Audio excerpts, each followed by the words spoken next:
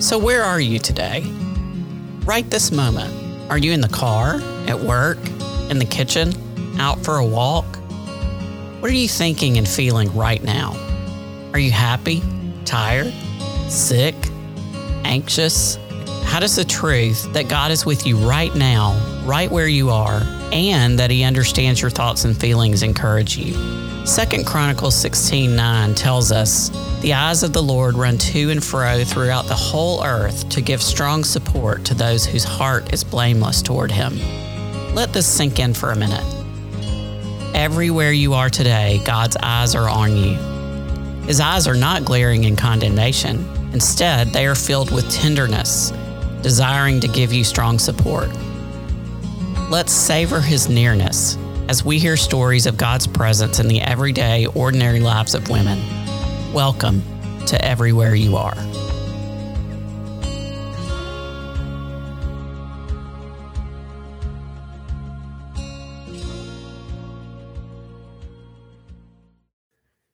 As we continue our look at spiritual disciplines, we explore the discipline of Scripture today.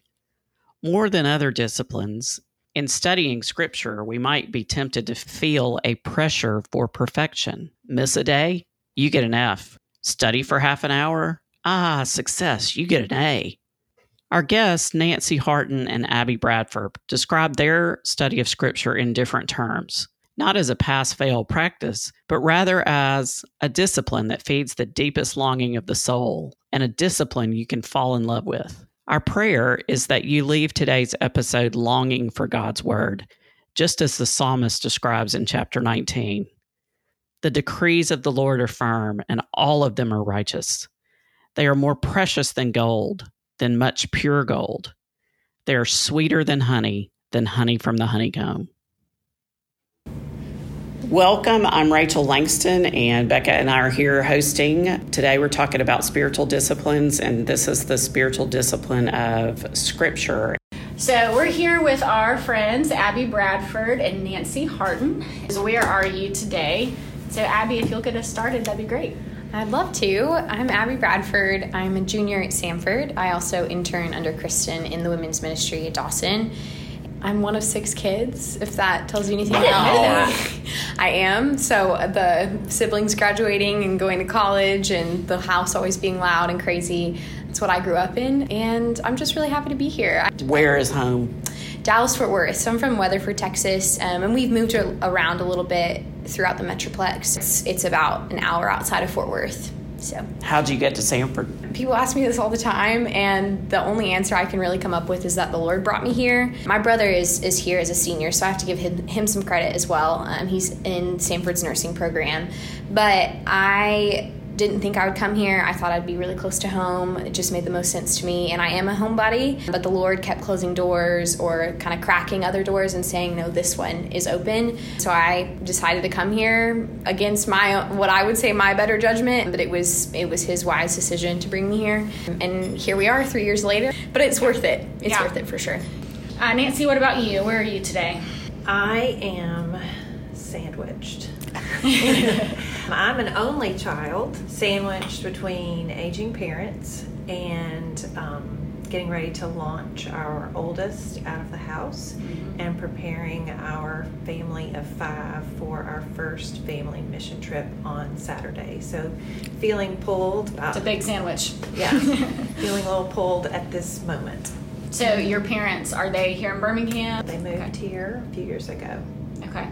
They are thankfully able to be independent, but it certainly is. The aging process has not gone like any of the 3 of us expected. Mm-hmm. So we are on that roller coaster, and the phone can ring at any time. Yeah. When you hear the words spiritual discipline or disciplines, what comes to your mind? I think it gets a negative connotation. It's spiritual, seems very mystic or esoteric, unattainable. And then discipline, nobody wants to sign up for that. So, what possible good thing, almost unattainable to have a spiritual discipline. Yeah. I think when I first think of those two words together, it sounds very monotonous in my head to think, okay, I'm going to get out of bed in the morning and I'm going to, the first thing I do, I reach to my right and on my bookshelf or my nightstand, I grab my Bible and I open it and I read and then I put it away and I go brush my teeth, and like kind of the monotony of a morning routine, or whenever you say, okay, my spiritual discipline of scripture reading or I'm going to church on Sunday morning, like it looks very specific in many people's lives. I agree with Nancy of, I think it does get a negative connotation because it can be too structured for some people sometimes, and I know I felt this of, I think a lot of times it has a lot of pressure added to it for me. I agree with the pressure idea. Sometimes I feel like I'm not doing it right. So how have spiritual disciplines, kind of as you've implemented them in your lives over the years, how have you found that they actually bring joy and not, just added pressure or drudgery? It has not been a perfect process, and I definitely still kind of wrestle between the two of, well, I have to do this, or this is just what's expected of me, and then finding joy, kind of the dichotomy between the two. For me, it's been something where I just have to kind of release that control, because if I try to make it look a certain way and make myself memorize a schedule or make myself have an exact kind of model that I follow every single morning or every single day, then it will become something that's just has that added pressure, or is something that makes me kind of feel the pressure to continue in that way, and not for my own learning or gain, but just because that's what has to be done. So I have to kind of separate myself from the heavy structure of that so that I can find joy in just the unexpected things. Well, my journey to falling in love with Scripture, coming to Sanford for undergrad was my 12th move. And during that process, we had been in 9 different churches in 3 different states. And I remember when I was 10 years old, I was riding in the back of the car, and my parents said, it's time that you start having a quiet time. And that was the beginning and end of that discussion. So really, and so I began a journey from 10, and I'll fast forward until I was 30, when I realized what that quiet time would look like for me. And that is the age when I would say I fell in love with God's Word. In everything we do, we seem to get some instruction. Reading, math, driving. If you have boys, it will be showering, washing their hair. But so often in none of these 9 churches, or even in seminary, when I was old enough for my dad went to seminary and I would go to classes with him, they don't teach you how to study the Bible. It's just assumed. And so for me, I needed a process. And having tried opening the Bible, reading it beginning to end, reading it by pointing a finger, going to a Bible study, listening to someone else, reading another book, there was still a void and a longing. Mm-hmm. But when I learned how to study the Scripture with a piece of paper and God's Word and me, it fed the deepest longing of my soul, and I've never looked back. Mm-hmm. So explain that a little bit more about like a piece of paper. What do you write on the piece of paper? What's your process?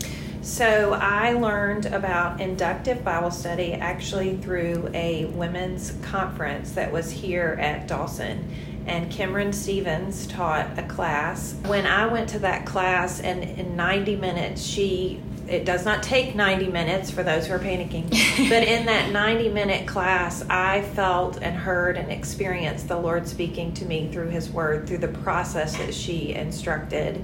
And it did take practice, but I say if you do anything for, they used to say if your baby does anything for 3 days, it's a rhythm. Mm-hmm. If you could just get them to sleep through the night 3 nights, then you're sold. And so we would lay in bed at night and go, okay, we're almost there. Or, we won't get into potty training, but anyway, we get into these rhythms. But I say if you can learn how to study the Bible to find that Scripture rhythm for 6 weeks, you're there. Yeah. So you still use that same process to this day? Yes. And so I have a notebook, which I purchased from TJ Maxx because I like the quality, the paper, the pretty notebooks. They're pretty. Mm-hmm. Yeah.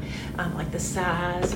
And I answer 3 questions. What does the Scripture say? What does it mean? What does it mean to me? 4 questions. And how am I going to apply it to my life today? What am I going to do?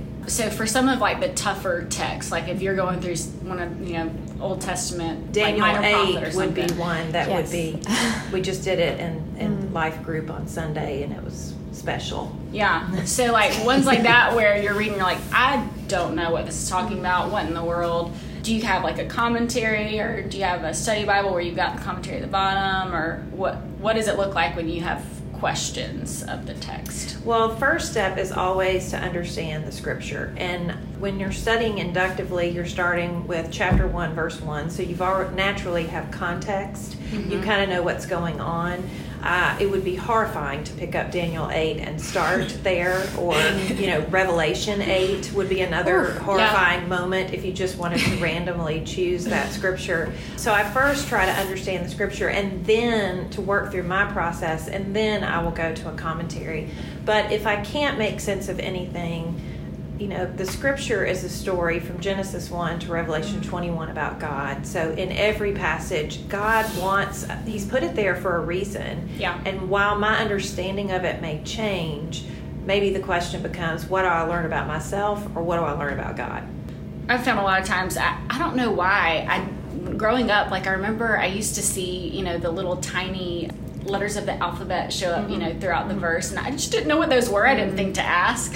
And then because somebody taught you. Yeah, literally. And there's good stuff in there. Yes, it's been since I've been married that Blake was like, well, that's called a cross-reference, and you should probably look up what it says to look up. And so I started using those, and I can't tell you, like, it's such a small thing that just revolutionized my understanding of the tougher text, because it traces different themes, and you see how it all connects. Like you were saying, it's a story. Abby, what does it look like for you? I'm a Christian ministry and Spanish double major at Samford. And so as Nancy was talking, I'm trying to think of my personal study versus what I study in class. And so when we talk about cross-referencing and context, that kind of sends me down a kind of a student mind path, I suppose, because I will open my Bible in that class and for 2 hours straight learn every single thing that I never knew about kind of the way that New Testament authors would seek context, and how so many of the scriptures that we know as the Old Testament were so evident and such a part of their lives,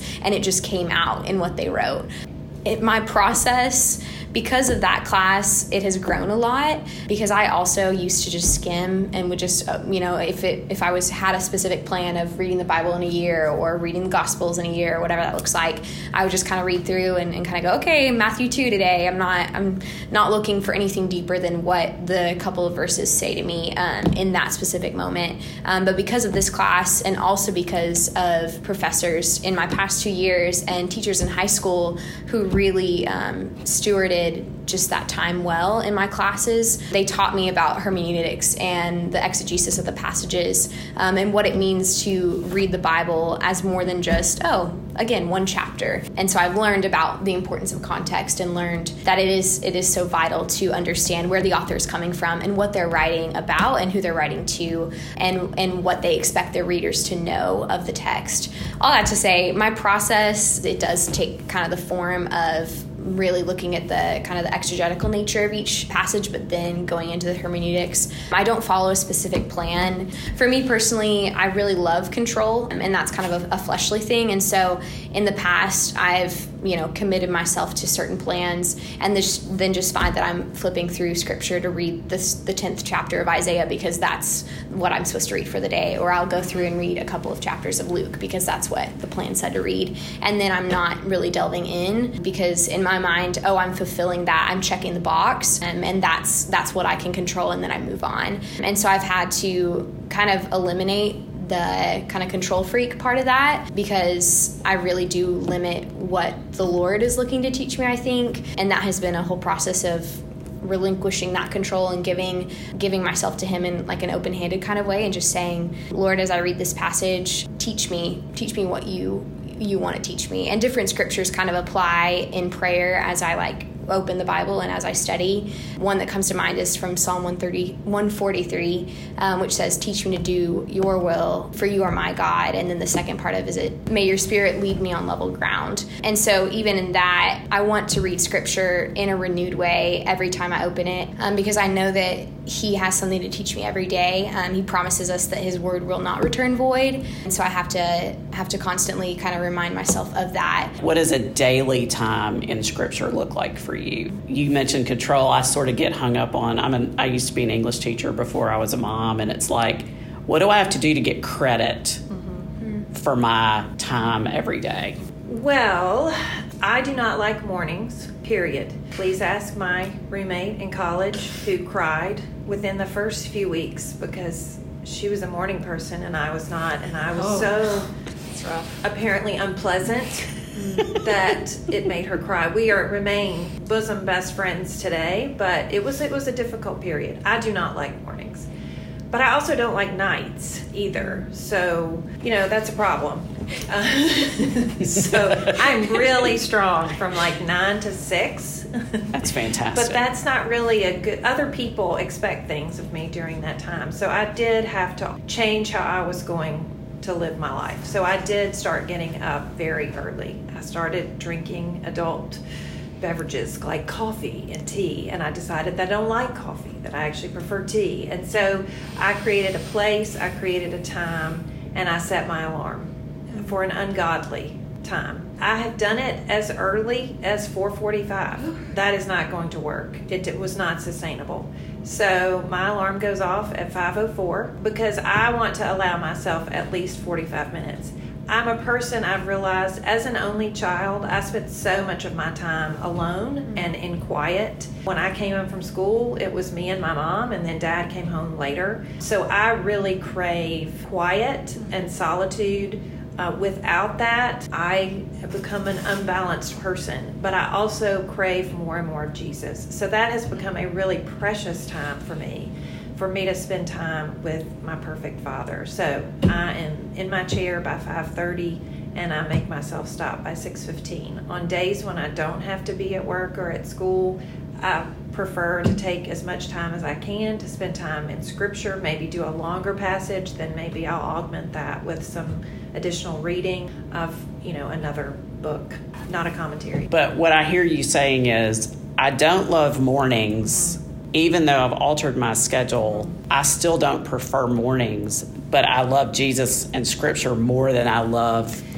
The reason is because I think it's important for people to hear, like, your personality may not change, but your desire to know more about Scripture, it may override. Yeah, absolutely. I love the passage. It's somewhere in the book of the Bible that says, "In the morning I will order my prayer and watch you work."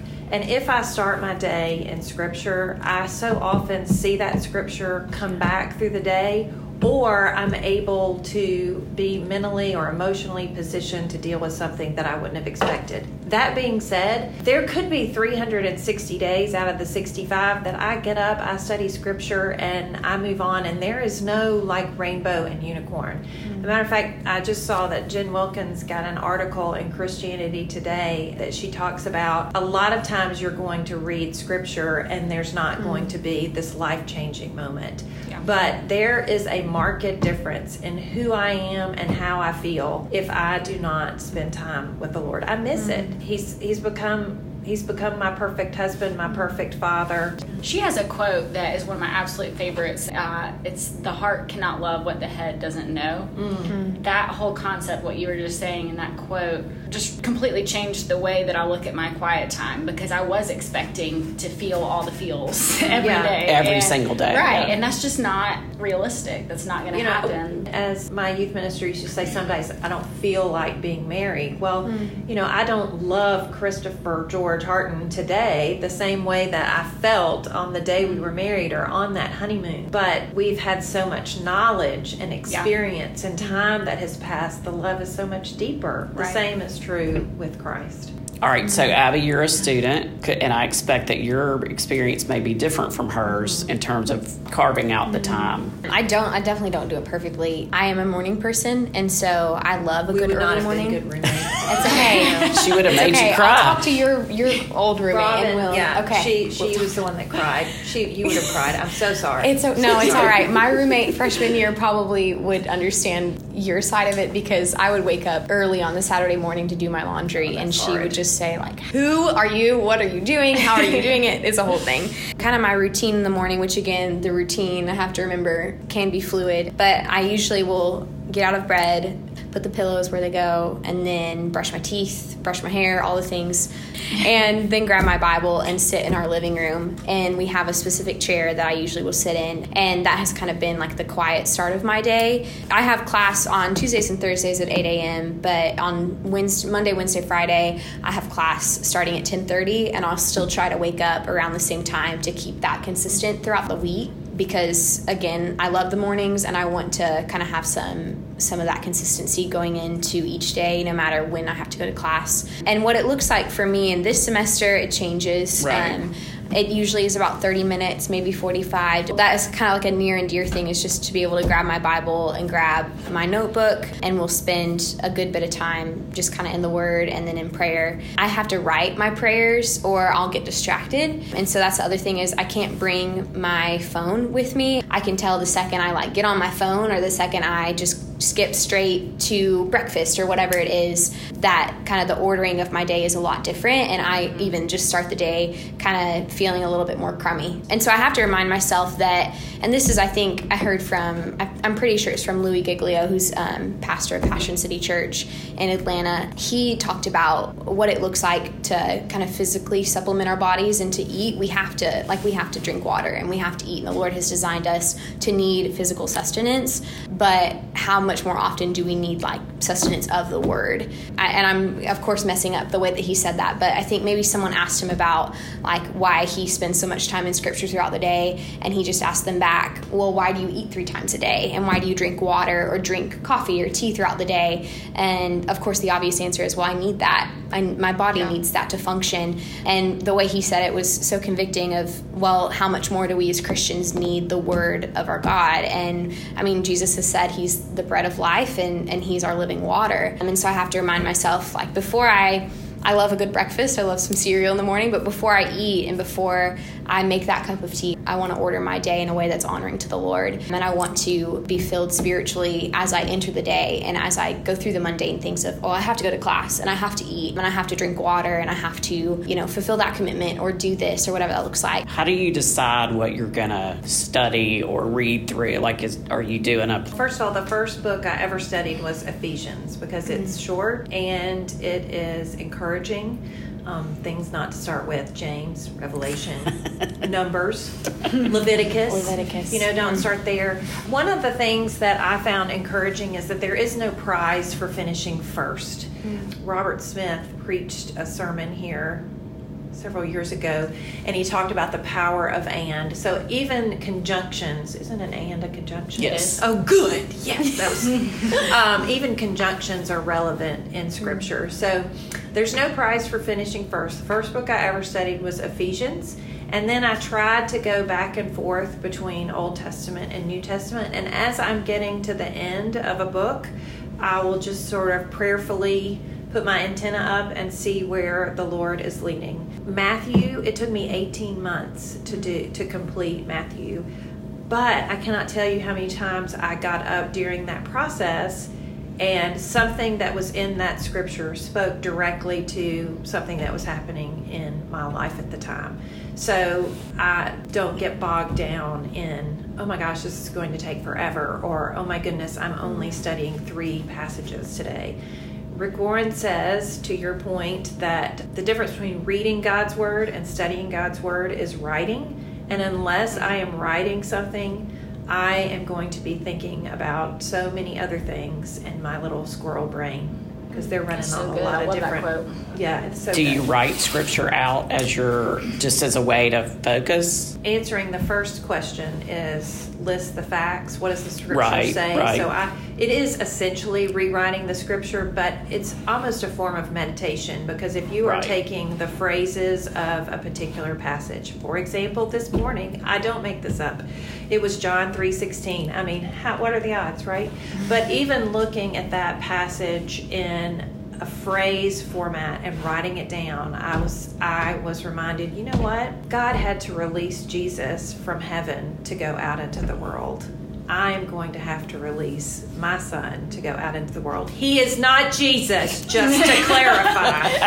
But God understands the process of releasing, because we as parents have tried to create a haven for our kids, and now we've got to send them out into the big bad world. And so John 3:16 this morning took on a new meaning. Are there things that you go back to and study again, or that come up as like this was a theme in this place and now I'm seeing it here? You know, I am so bad about Chris in our household is the big picture person, and I'm the, oh my gosh, do you know what the price of bacon has become? So I am not good about taking a book of the Bible or even a chapter and just naming a theme. You know, gosh, I want to study it all. I was encouraged, Anne Graham Lotz, several years ago. I was at the Cove, and she said she had 2 books left to go, and she had been doing this method for 40 years. Again, you have eternity to study Scripture, so just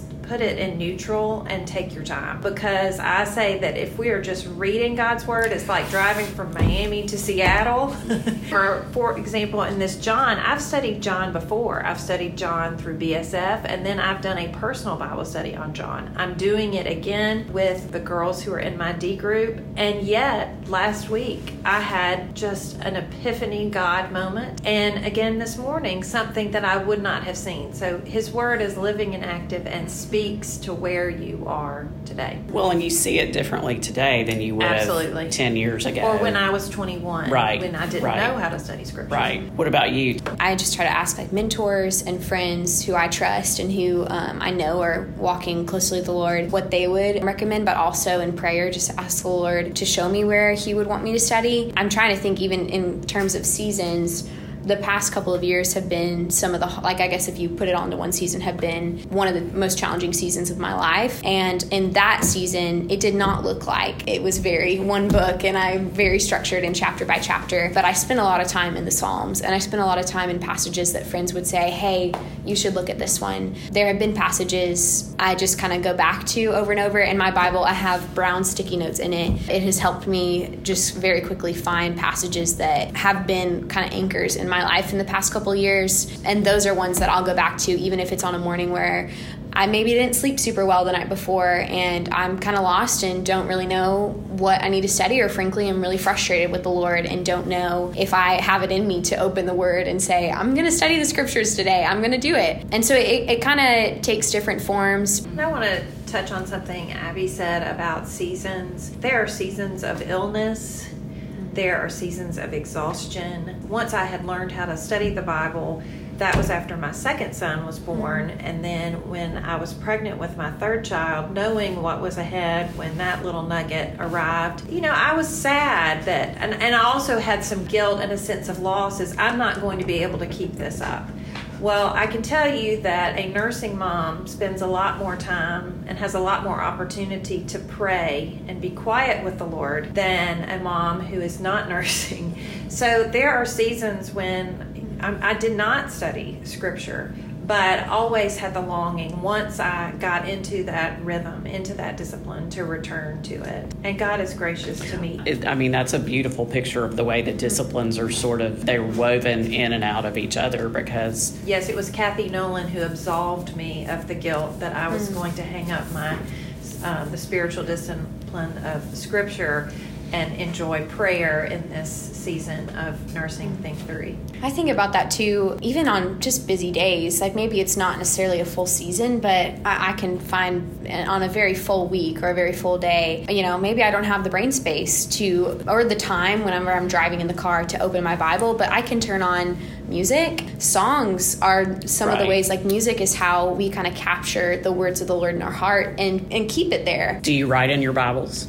Yes. What do you do with your notebooks? Do you ever go back to them? I go back to them all the time because right now in life group we're studying Daniel. Well, I've already been through Daniel myself, so I can read it, go back to those notes, then I can pull in the commentaries. But again, back to seasons, I've been reminded in our life group study of Daniel how many times the Lord has a message for Daniel, or Daniel is in a difficult situation and he both prays and he sleeps.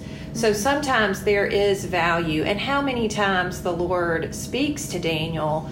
I was laying in my bed at night. When he comes to Samuel was laying in his bed at night. And the Lord comes and speaks. In Samuel's case, the Lord comes and stands at the foot of his bed. Sometimes we just need rest. Right. And the Lord understands exhaustion. Now, Satan also understands exhaustion. yes. And so you have to tell him where he can stick it. And, Right, and right. it's not that I get up every morning, that I feel that I alight from my bed and that this is a beautiful moment. I think sometimes when I get stuck and don't really know what to say or how to pray or where to start, I'll go to the Psalms. The emotions that are presented there seem so normal and real to what I experience. And you do have the Psalms where I wake up in the morning and the first thing I do is talk to the Lord and wait for him to work. But then you also have the ones where particularly David is talking about, and as I go to bed. So it's not I do this in the morning tears and on then my pillow. Yeah, it's not as I do this in the morning and then I don't go back to it till the next morning. Part of Scripture and part of all of the spiritual disciplines is that it's integrated in your day. Even maybe you're not sitting down and writing out and studying at night, but it doesn't mean the Scripture isn't part of what you do at night. Well, and even John 4, when Jesus is talking to the woman at the well, will well up to, it will be springs of living water, where a spring is coming up. And so the more time I spend in that word, the more it is going to fill me up to overflow, whether I feel it happening or not. I'm still stuck on seasons. Again, context is so important. And I think a lot of times, especially in the season of life I'm in our culture today, in the way social media is very present and there's so much that happens on there, a lot of times there'll just be like happy verses, or there'll just be things that even you walk into someone's home and you're like, oh, there's Jeremiah 29:11. Wonderful. Maybe the context is not there, it's forgotten. Right. And so I think it's so deeply important to learn and to study, like you said, not just reading, but to study with the intent to learn more, like deeply, the things of the Lord. And in seasons of my life where it has been really challenging, I go back to that context. And so I find great comfort in knowing the context and in knowing that these people that we study, they're not just people to know for a Bible drill competition or to know on Sunday morning, but they are like examples and gracious gifts and reminders of the Lord that he is walking with us and he never leaves us or forsakes us. Does anything surprise you about Scripture?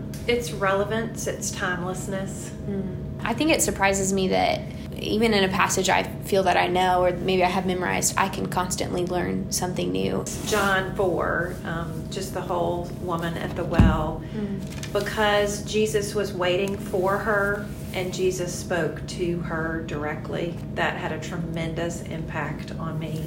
But I love, and through that story, John 4:29, when she proclaims, "Come see a man who told me all that I ever did. Can this be the Christ?" He knows me inside and out, and even when I am broken and sinful, he is still waiting at the well. There are several. The student in me is 2 Timothy 3:16-17. All Scripture is God-breathed and is useful for teaching, rebuking, correcting, and training in righteousness, so that the servant of God may be thoroughly equipped for every good work. My next answer is the Psalms. There are so many. Psalm 116, 143, Psalm 90. Listeners, as Abby and Nancy so beautifully described in today's episode, the study of Scripture is life-giving in all seasons. Jesus promised in John 8:32 that you will know the truth, and the truth will make you free. Richard Foster expounds on this same Scripture further in his book, Celebration of Discipline, when he writes, "Good feelings will not free us. Ecstatic experiences will not free us. Getting high on Jesus will not free us. Without a knowledge of the truth, we will not be free. Wherever you are today, experience the freedom that comes from studying God's Word and learning the truth that never changes.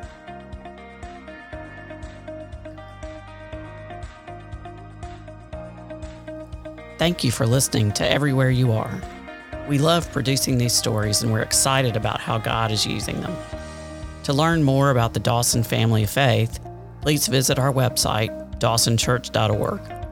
You can also find us on Facebook, Instagram, Twitter, and YouTube. We could use your help going forward. First, please let us know what you think about the episodes. We want to hear what you like, what you don't like, and your ideas for how we can make the podcast better. To share your thoughts, comment on the episode post in the Dawson Women's Ministry Facebook group, or email podcast@dawsonchurch.org. Second, we want to hear your stories of how God has worked in your life. If you would be willing to share your story, please email Kristen Torres at ktorres@dawsonchurch.org. Finally, please help us spread the word about the podcast. Tell your friends, family members, neighbors, and coworkers about the podcast and encourage them to listen and subscribe. Thank you for your help. We'll see you next time.